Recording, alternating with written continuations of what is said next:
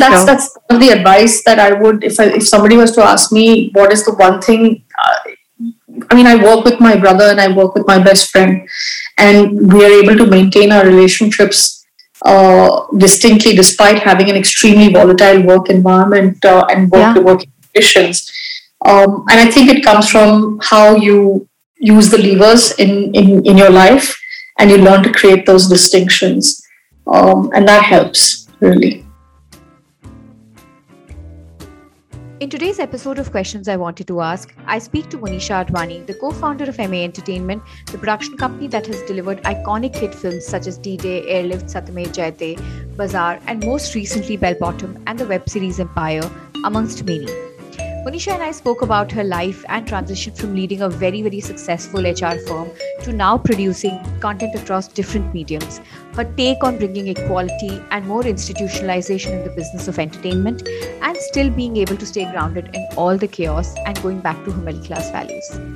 Monisha is a woman who's built many successful businesses, but has her feet to the ground and is now making changes every possible way to bring scale and more success to the entertainment business in India.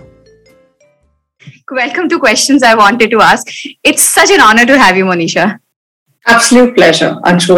Like I said to you at the start of this, you made such an indelible impression on me all these years ago, and I've always followed what you're doing from the sidelines, and I'm really pleased to see that you've built this platform. I think it's wonderful. Thanks.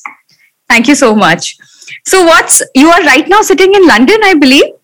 That's right. And what has been the last couple, because all I see is ek release ke baad ek release, ek release ke baad ek. What has the last couple of months been? Just for people who are hearing you, what has it been in from a producer's perspective and from an MA perspective?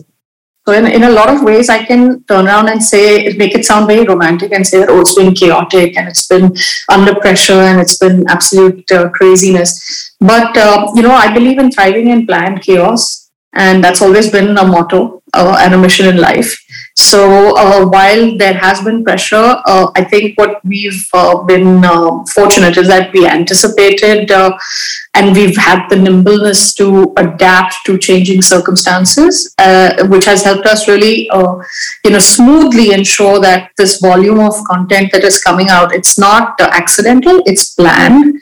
And it's something that it's a momentum that an inertia that we've been building, I think, for a decade now, and it's been something that we've been crying out to people and saying the real need for the entertainment businesses is for companies, more and more companies and producers to institutionalize and to at least function as institutions, and we've attempted to do that. And I think fingers crossed. The jury's out whether the struggle is worth it, but I think we're on a path that we're pretty pleased about right now.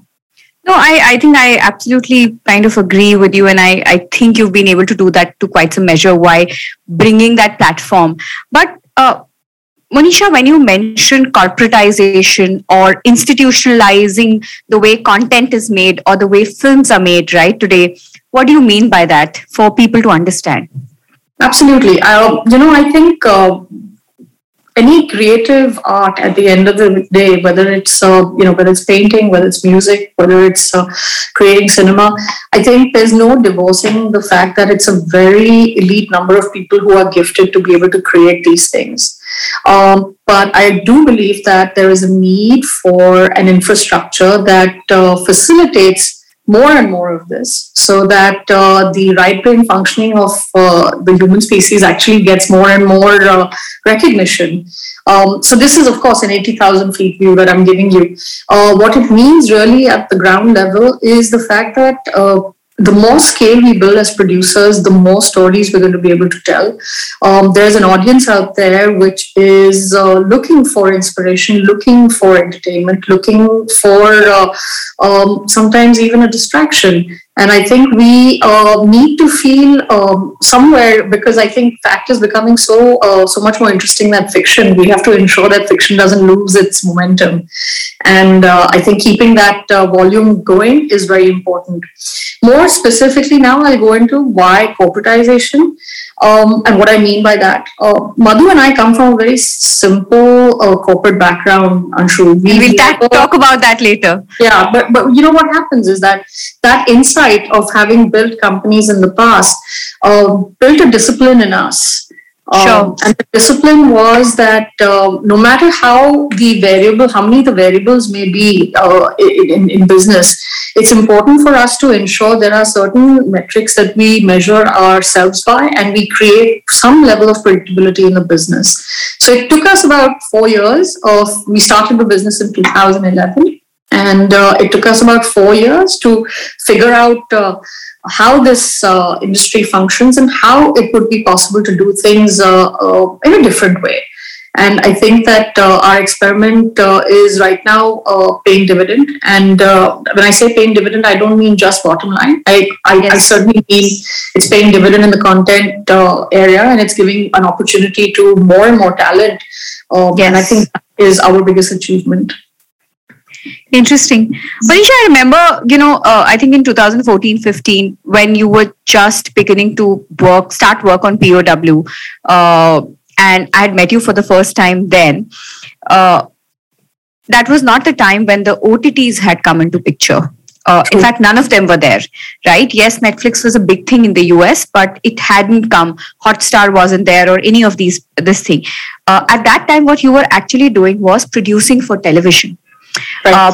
POW was made keeping television in mind, and Nikhil and you guys were the first ones to actually embrace it and said, yeah, television, it's cool, right? It was also the time when some of the biggest producers probably wanted to come for the sake of making money, but I don't know whether they got the rhythm right. What were you thinking then? What took you to actually take that jump on television? Because at that point it was seen as saying, oh, TV ke liye kaun produce karega? Only if you give me money, I'll produce it.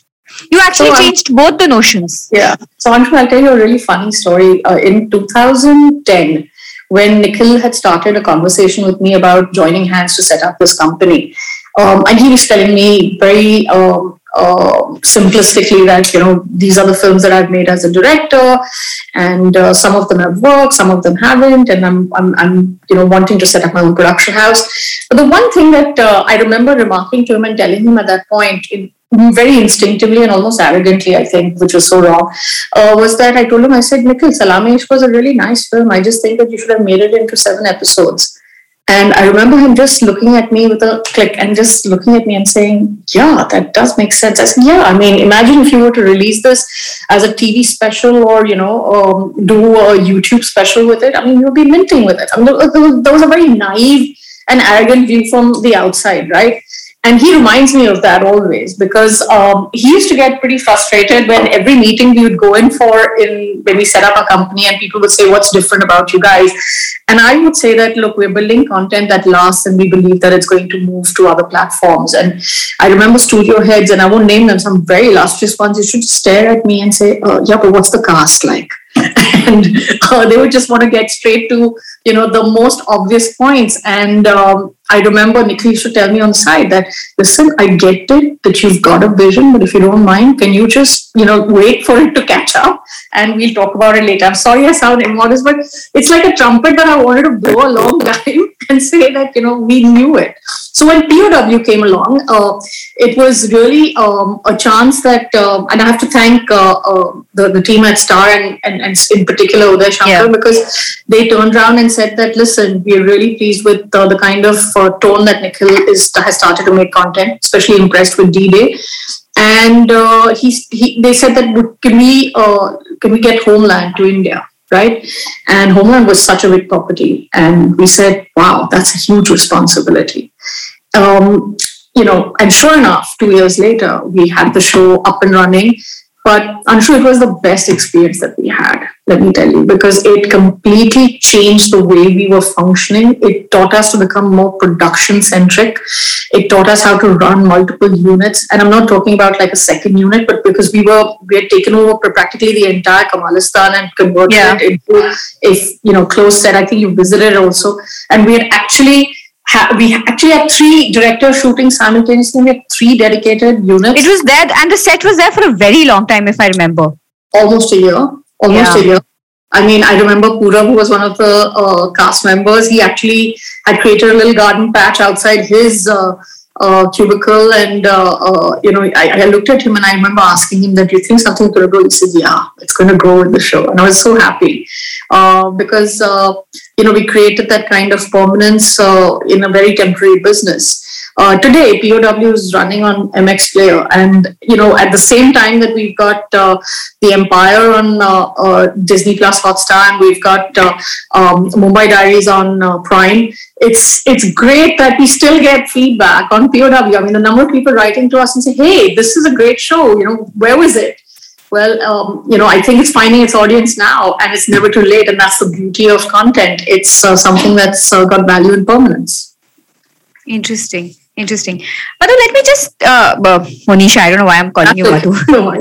But Monisha, let me just, kind of take a step back, because a lot of people don't know that you didn't start as film producers. Yes, Nikhil was there, but you and Madhu ran a very, very successful company, which you later sold off, HR company, which you later sold off.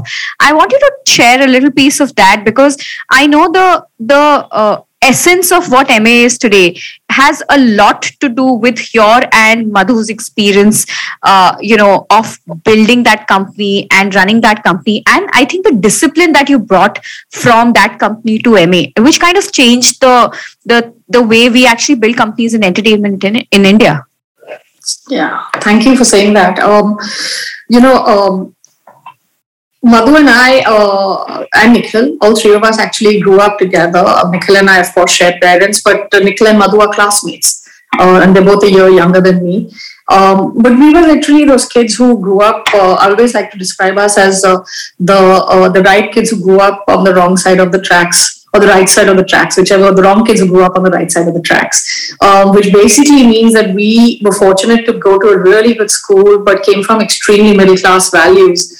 And those values were, get an education and get a degree, and then go and get a job, and then hopefully get a green card. I mean, that's the generation that I belong to, and that was, those are the ambition pegs that were set for us. Madhu and I, very quickly, I think we were 14 and 15 when we decided that, we've got to do things differently. Interestingly, it wasn't the fact that, we're girls and we're going to try and do something. There wasn't a tone of feminism in it as much as a desire to just be independent. Ambition.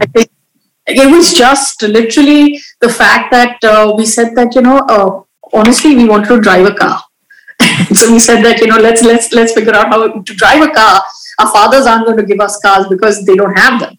And so we're going to have to buy a car. So how do you buy a car? You're going to have to make money. So it was very simple. The drivers that made us want to, I love to tell people that the ignition for us was some great vision to change the world. It was a very simplistic thing that we used to literally sit down and talk and say, one day let's build a company, and what we'll do is we'll have 20 lakhs in the bank. And we used to get excited with that. It was as naive as that, but we knew that whatever we would do, we'd do it sincerely.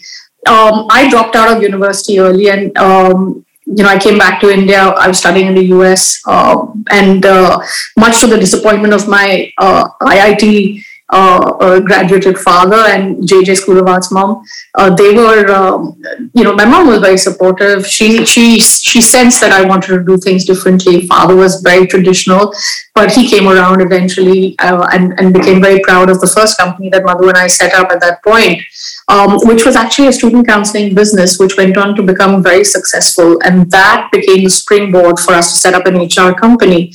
And I think a lot of that had to do with the fact that I sensed the fact that a student counseling business had this thing called the internet, which was going to very quickly shrink the gap between students and counselors, which we were trying to fulfill. And I said to Madhu, if that's going to happen, we can't go out of business. We need to grow with the business. And so the next thing people want after they've graduated is a job. So we morphed into a recruitment company. And I think it was only after 9 years of being in that business that we stopped and looked behind us and said, oh, damn, we've really built a big company. Because I remember we were at a offsite with all our employees, I think it was somewhere in 2004. And there was a whole bunch of people who were there, and they all looked at some. Must have been at least about 120 of them, and they turned to us and said, "I said to them, I said, do you think we're ready to get acquired?" And they said, "Why should we be acquired? Why can't we go about acquiring a company?" So honestly, my first trigger was to actually look at acquiring a company abroad. And so Madhu and I did some road shows, and we started targeting companies that we wanted to acquire and raise funds in the UK. So I'm talking about year 2004, 2005. And it was very weird because suddenly out of the blue, we had the world's second largest HR company make a call to us and say that, listen, you guys are very interesting. We'd like to come in and have a meeting with you. So we had them over. Randstad came in, and that was a long dating we went through. We were very elusive brides. And long story short, they acquired us in 2005. The transaction ended in 2009. For those 4 years, I served as managing director for India. We acquired 2 other companies in India, integrated those. Eventually, it was a very large organization across 22 locations. And employees in thousands. And it was a very, very exciting journey for us. Honestly, I mean, again, in that same naivety, both of us hit a point where we said, okay, now we should just retire because we're done. You've hit an Everest, point of Everest. And we were quite happily settled in retirement. I was working in non-profit on the board of a few companies, and Madhu was enjoying traveling. When suddenly out of the blue, Nikhil comes, and my brother and I are, I think today, very close. I have 2 brothers. One whose house I'm taking advantage of right now to relax. But Nikhil and I, we're just 11 months apart. In age, but we're very different. And I think that's the beauty of the way we've been brought up. And yet we are very respectful and protective of one another, despite the fact that I think for almost 20 years, I was busy in my career and he was busy in his. And so when we converged and he came across, I said to him, it's wonderful because you've never taken me to lunch. And he says, no, it's going to be fun. We'll have this discussion about what you can do in the future. And I found it amusing that he was telling me what I'm going to do in the future. And lo and behold, 10 years on, we've got this lovely company we're very proud of. It was a no-brainer for us to convince Madhu to join us. Nikhil and Madhu, again, being classmates from school. It's so weird because just yesterday somebody sent me a clip of the 2 of them in the 10th standard dancing together. And the song was, what is that song? Starship Enterprise, they've got that song which is... Nothing's going to stop us now. And I was just looking at the dancing to that, and I said, this is something so prophetic. They'll kill me that I've said this on record, but it deserves to be said that I think, it wasn't an easy journey to become, firstly, partners the way we have, but I think it's helped a lot in the fact that we've grown up together and we share something very important, which is the DNA of values. So that's the story. Very interesting. I always knew about the HR company, etc., but I didn't know about the scale. This thing, and rightfully, it kind of explains how and why you built MA, right? There's something very interesting you said, Monisha. You said we were kids who were going to very good schools, but brought up with middle class values. And then you also talked about it wasn't anything about feminism. I want to ask you 2 questions, and you can choose to answer whichever first. Please. What was it growing up with 2 boys? The reason I'm asking you is that you are this strong, independent personality with a very strong sense of business, right? That's what you're known for. And I don't think so. You have too much of a business background in the family, right? How did that come up? What it takes to be brought up in an Indian family where the girl in the family becomes so strong? I would say equal parenting or whatever, right? And second part is, what is this middle class upbringing that you're talking about, because a lot of us in the industry think of all the three of you as South Bombay kids, right? And I want to bust that myth, and that question's coming from a lot of people. So because I do a little research before every time I get guests, and that questions come from a lot of people saying, oh, but these are three South Bombay kids, and how have they been able to kind of build this company and manage it with so much of discipline and all of that? So yeah, I know two very different questions, but please. But they're great. They're great questions. So I'll start by saying that a lot of who I am, I owe to really four people in my family, which is my parents and my two brothers. But I will, if I was to put it in order of who I would award, number one would be my mother. She's no more, but she was a huge influence in my life. And I always mentally thank her for giving me two brothers to practice on and ensure that I'd find a way to get ahead.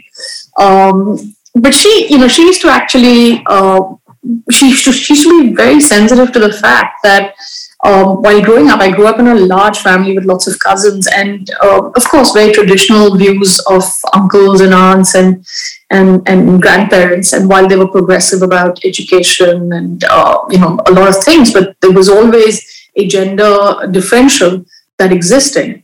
I use the word differential rather than discrimination, because I think discrimination, it's really a perspective. We move past beyond discrimination, I guess.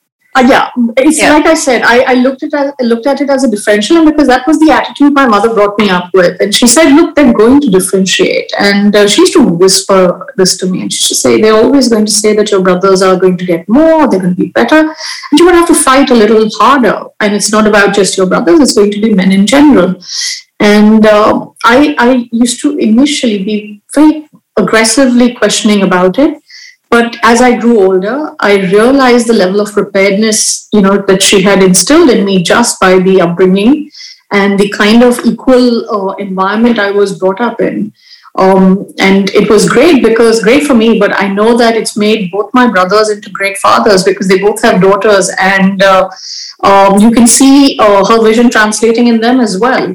So I think somewhere, in this vast universe, there's a small dot that dropped and helped me realize that while I am a feminist, I certainly believe in women's rights, and I do believe that they require representation and they require limitless advocacy even today, not just in India but all over the world. I think, Anshu, I owe a lot to my family, the way they brought me up. And I think that made all the difference.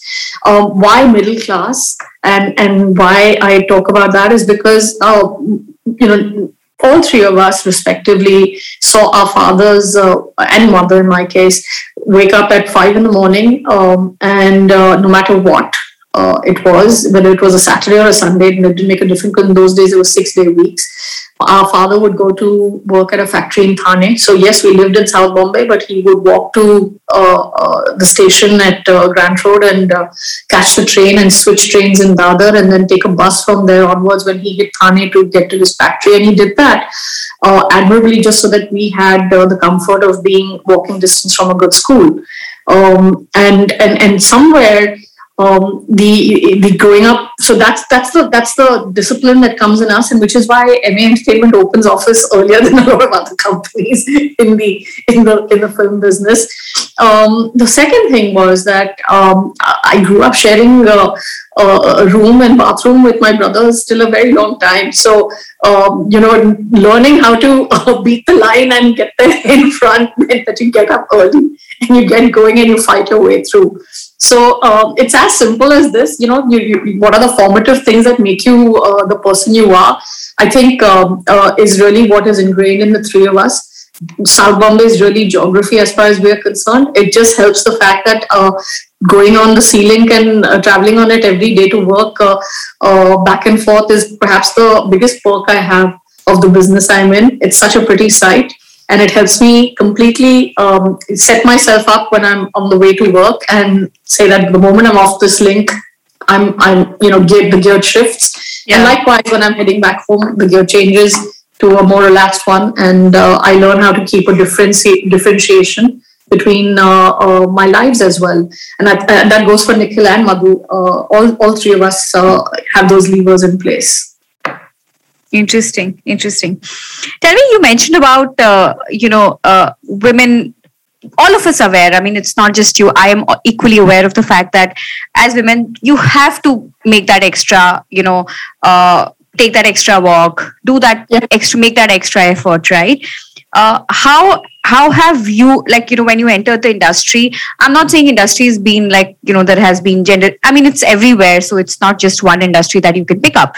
But what, as a woman, as a leader in the industry, what are the things that you have been careful about to be able to bring equality or measures, or, I mean, what is it, or what do you think that you'd like to change more? So, I'm going to answer this in two parts. One is I'm going to just share an incident which is not related to the industry.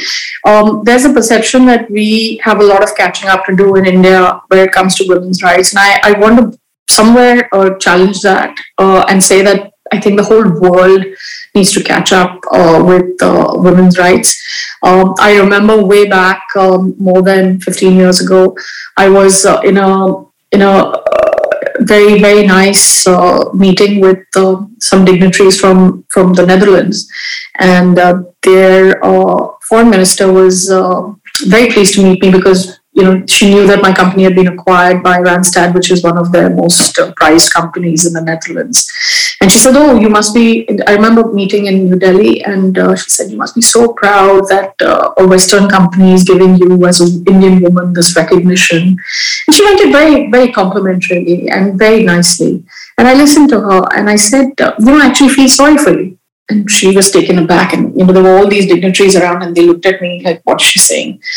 And I said, "Because you see, in my country, I have been brought up in India where, like I said to you, Anshu, my mother brought me up saying you're going to feel the difference and you're going to have to fight it. So whether it is the fact that a watchman will not stand for you, but he'll stand up for your brothers, even if you've paid for the car that you come out of, or if you find that in a boardroom it's going to be tough. It's something that you need to be prepared for. So it's almost like an invisible cloak that all of us women wear when we leave our sanctum. In India, we're prepared for it, right? We anticipate it, we expect it. Our defenses are. Yeah. That's not the case in the West. And I told her, I said, in the West, you have neutralized women to believe that they're not going to be discriminated against, when the fact is discrimination exists in your community. And I feel it when I'm in your boardroom, because you'll have members of boards who are, really senior and experienced. And if they can't understand a woman's point of view, they'll be the first ones to crack a sexist joke.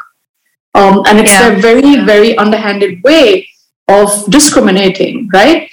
And she looked at me completely stunned, and she started clapping, and she said, "Thank you, because what you just said validates what I feel." And I said, "Well, it's not just about validation, it's about all of us owning up to it."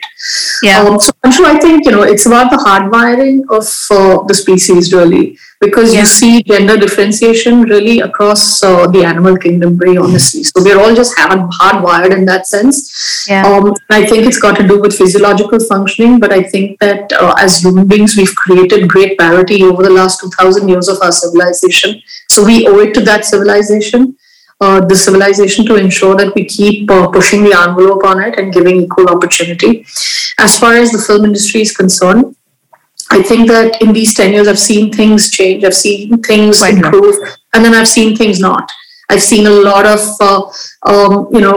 people choose to literally dust under the carpet and overlook some of the situations. As a company, we are extremely conscientious about how women are perceived and how women are treated in the workplace. But I'll tell you a point of improvement that came to us as well. About just before the pandemic, about 2.5 years ago, Nikhil's daughter happened to drop by the office, and she was at that point 13 years old. And I stood with her at the office, and I said, "Oh, you've come after a long time here. How does it look so big and so nice? And how do you feel about it? Are you feeling proud of Dad and your aunt and everything?" And she looked at me and she goes, "Well, for a company that has 2 women at the top, it's a shame that all your posters have men only." And I was like, "Whoa." And I just stood there and I took a look around. And they say from the mouth of babes is always the truth. And she went off, and that those words completely stung me. And I realized, I said, what am I doing? And I realized that we may have an office which is balanced in gender population, and we may be very respectful towards both genders and creating a safe work environment. But what are we doing about this fantastic platform we have to tell stories? And the first thing I did is I had a chat with Nikhil and Madhu, and we pondered. And the most obvious thing would be that, okay, let's start greenlighting films which have female protagonists. And we said we have to go deeper than that. And the thing that we realized, it's not about necessarily just the story, changing the person on the poster. It's about the person telling the story. And we made an immediate commitment that the grammar of female directors is something that's so ill represented in our business, and as producers, we must change that. Immediately, we took a conscious effort to start signing women directors. And I'm proud to tell you that today, a lot of people, have publicized this, but we are doing it in stealth, perhaps in slower motion in that sense. But, Empire is helmed by Mitakshara. We have Sardar Ka Grandson that was done by Kashvi Nair. We've got Mrs. Chatterjee versus Norway, which is Ashma Chibbar as the director. And we have Ananya Banerjee, who has directed a show for us, which will soon hit the platforms, and another one that's on another major platform. And the list goes on. We've got Madhumita, who we've signed up on a number of projects, and we're not stopping there. And we can tell that this is a battle because very often, I'd be lying if I tell you that studios don't turn around and say, oh, well, can we look at alternatives? I'm really pleased to tell you that Nikhil stands like a wall. Madhu and I stand right behind him, and we push back. And we say this is the narrative that we want to be out there. Interesting. So, yeah. Very interesting. And thank you for doing that. I mean, it's more the merrier, and more voices, more representation. Does it also translate to, I don't know, I'm just asking, do you actually have as many options when it comes to the technical crew? Not the creative crew, but the technical crew? I know there are a lot of editors, female editors, but I don't know. I mean, I'm just asking. So art direction, for instance, in most of our projects is done by Priya Suhas. She's an amazing lady. I mean, just outstanding, the kind of work we've got out of her. Priya Seth had been a DOP on Airlift with us. We're always looking for more. And I hope, I'm all the time in discussions with young people, telling them that, listen, why don't you look at options? Don't be stymied by the traditional views on these things. But it's changing, and there are more and more coming out who will fit this bill. Art and design and styling are very, very much the obvious ones where you tend to get gender typified. On editing, we had Charu, who edited Lucknow Central for us. She's been too busy to come on any other projects, which I'm happy for her. But so really, very honestly, when we look at female technicians, or when we look at technicians, I don't think gender plays a role as much as competency for us. Absolutely. And that's how it should be, actually. It shouldn't be gender. But yes, if there is someone at the top looking out for more this thing, I think women by nature do not go and market themselves, right? So it's easier when they know that there is a certain setup which is kind of, comfortable taking more this thing. On that note, Monisha, tell me something. You've led 2 or 3 successful organizations. Between you and Madhu, you are also looking after marketing of your films, etc. But I think one thing which is something I was telling you on the phone also, was that you hardly market yourself, neither you nor Madhu. And I think Nikhil's to Aram se, he's just like the quieter one anyways. Is this like a conscious call, or is it that, okay, this is who we are, so we're not going to make any effort? You are just seen when the film or the show is out, you'll be seen thoda bahut jo PR hota hai usme, and then you just take a back seat. You're not there you're there on social media, but you're not just actively putting stuff. I've never seen your images or whatever of any of these social events and all of that. Why is so? Why are you not marketing yourself? So I think, maybe it's partly the fact that I started my career really early, Anshu. So, I mean, philosophically, when I started my career very early, lesser known fact is I found my way on the cover of magazines at the age of 20, 21, and was very much celebrated at that point. And I enjoyed that attention. And then I outgrew it over time when my career took me more to the pink papers, where it was more about business statements and business comments and business coverage. And so by the time we came into the entertainment business, Madhu and I recognized that both of us need to play the role of anchoring the business. And it's not necessarily about the spotlight. So we've never really gone about firstly seeking out spotlight. And when it comes our way, we're very graceful about it, and we accept it. But you're quite right. I think exemplifying ourselves now more and more so that we serve as inspiration to other emerging companies and emerging professionals, I think is a responsibility both of us have recognized. We're steered by the wonderful Niloufar Qureshi, who understands when she needs to push us and when she doesn't. But even just a few minutes ago, before I got onto this call, I had messages coming from marketing saying that, listen, we need you guys on some stuff. And normally I would be very reticent, but I understand the responsibility of it. And so we're trying to make time for it.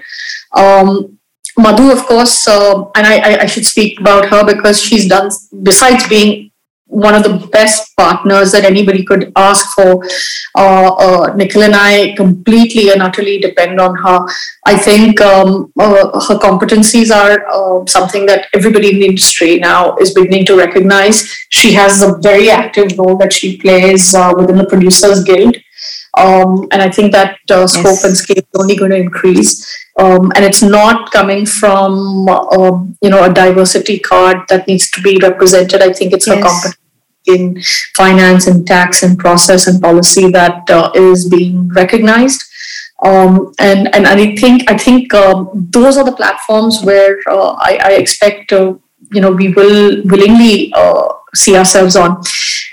The entertainment business, on the other hand, Anshu, has a lot of media coverage that is social, right? And I think it's more than by choice. I mean, we're blessed to have made some wonderful friendships in this business.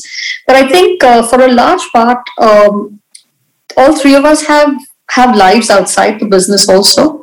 And we love going back to that.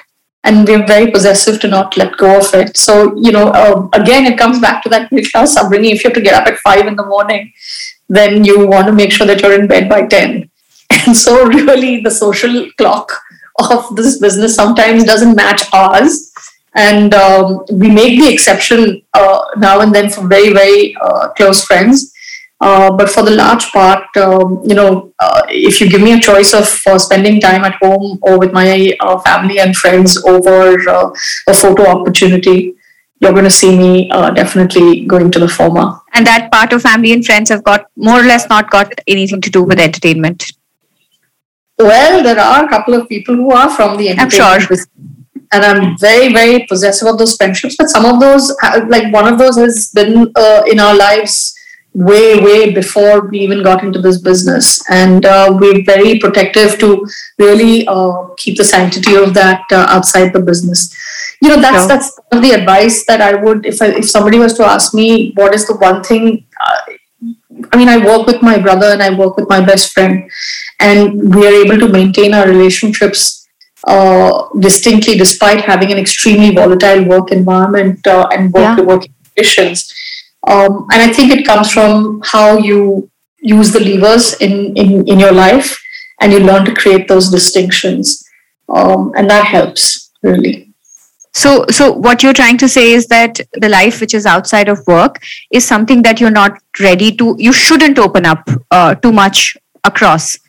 If it's separate.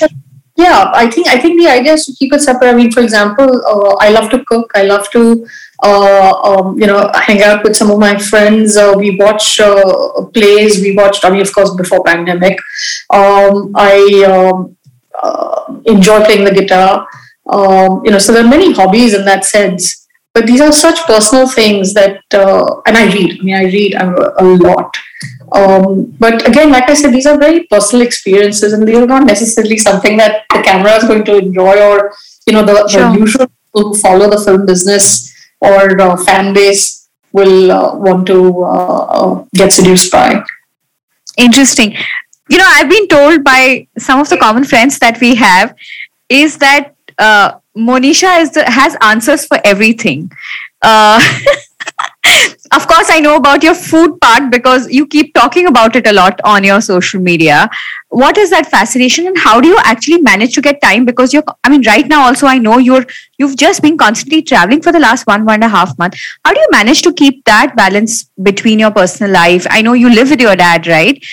Taking care of your family, people in the family in different parts of the world, and then follow some of your passion. How do you just, I would say, manage to stay grounded in spite of seeing so much of success, and just come back home as Monisha and not what again is that? comes back to the middle class upbringing. Even as we progressed in life, my mother made us realize a couple of things. One, make your bed always, physically, literally. Two, never ask somebody to get you a glass of water. Get up and go and get it yourself. And three, learn to cook at least one meal a day. And I'm happy to tell you, my brothers do it as well as I. So it's weird because sometimes one of my dearest friends from the business, in fact, once, I can buy just one. I'll give you the example of John Abraham, who's so dear to me. He, I think, became a closer friend because when he came over to my house, he saw I was actually cooking a meal and serving it to him and his mom, and he said, wow. I know that struck a chord because he understood the ethos with which I function. As far as food is concerned, why it's important is because I think, again, we were brought up that, the best thing about religious functions is the fact that it brings people together to have good meals. So it's a language of love.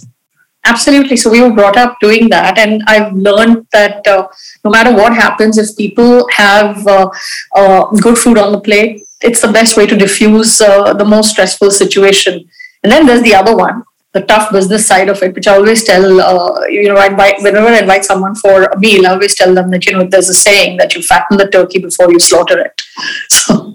So I always tell them that be careful. Don't think this meal is necessarily a good thing. But yeah, I mean, that's, again, like I said, that's how grounded I am to when I get back home.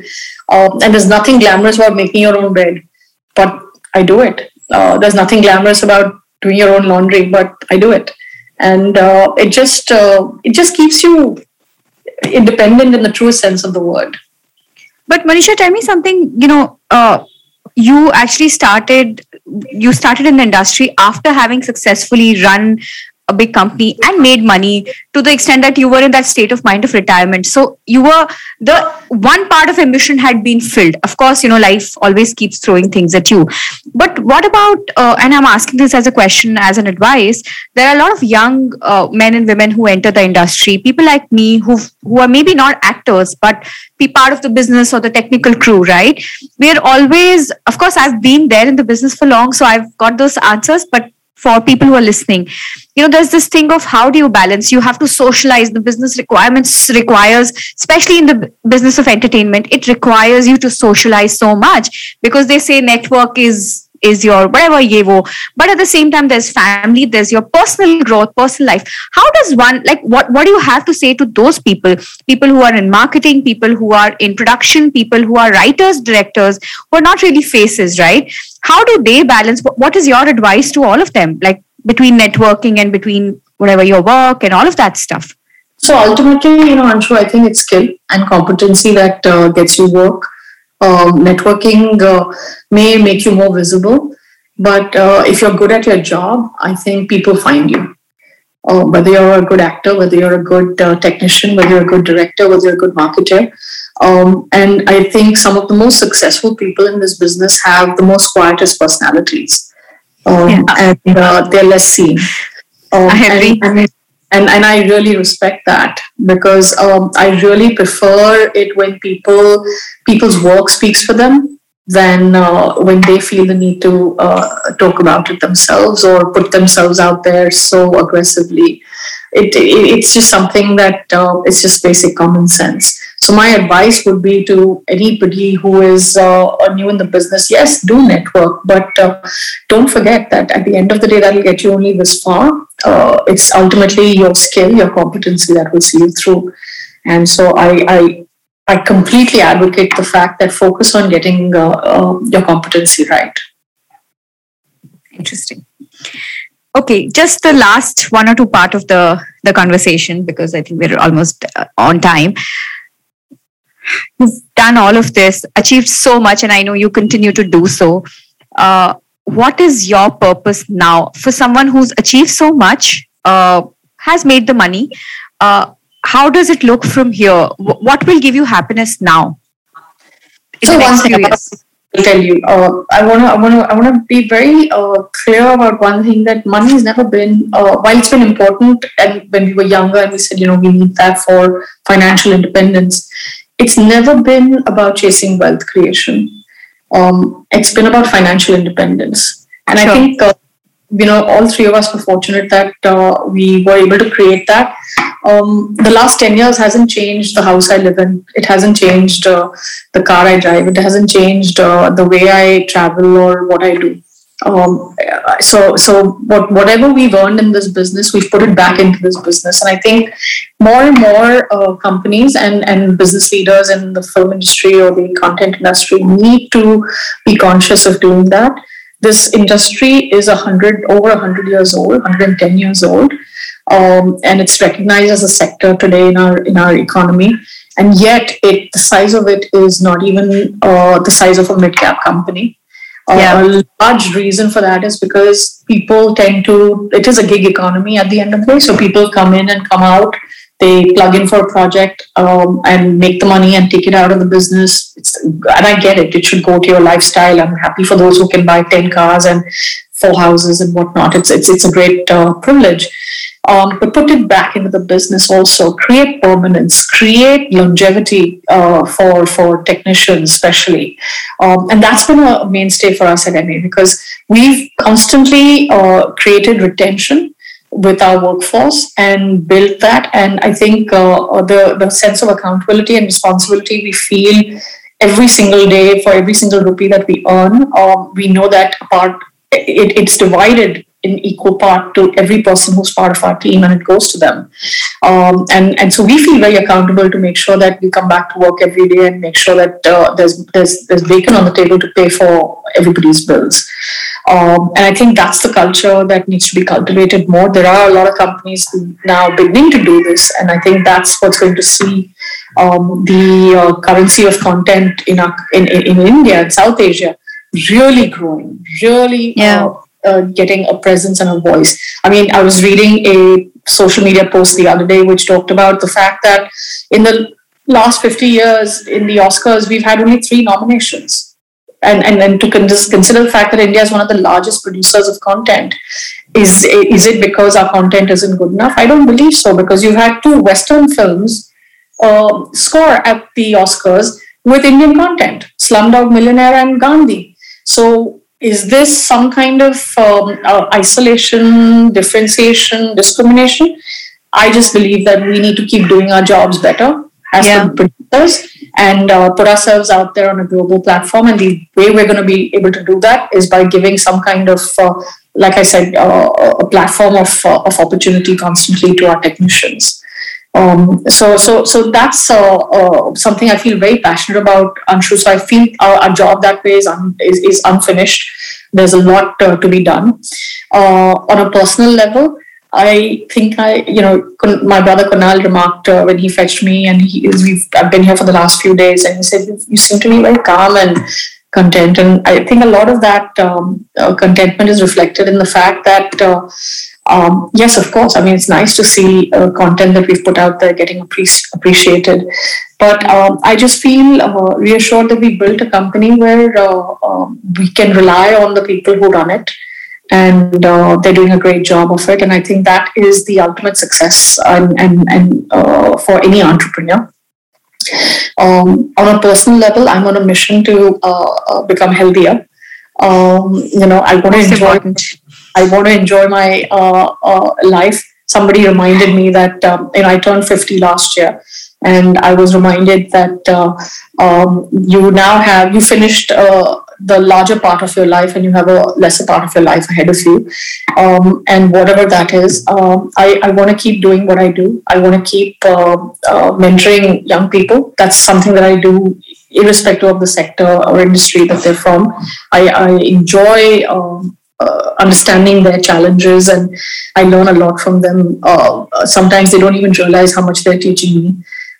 So these are the smaller things that give me a lot of joy, and all of it pieces together to make me the person I am. Beautiful. Beautiful. I mean, thank you so much. It's very liberating to hear what you say this, because I always compare it. So I'm a huge Korean drama content consumer, right? Not just Korean dramas, but what they've done with their music, what they've done with, creating the characters and celebrities, etc. And I think a large part of it is exactly why it's exactly because of corporatization, or how they've institutionalized the way the record labels are run, the way the talent is groomed for years, right? It's not like a one-year phenomena.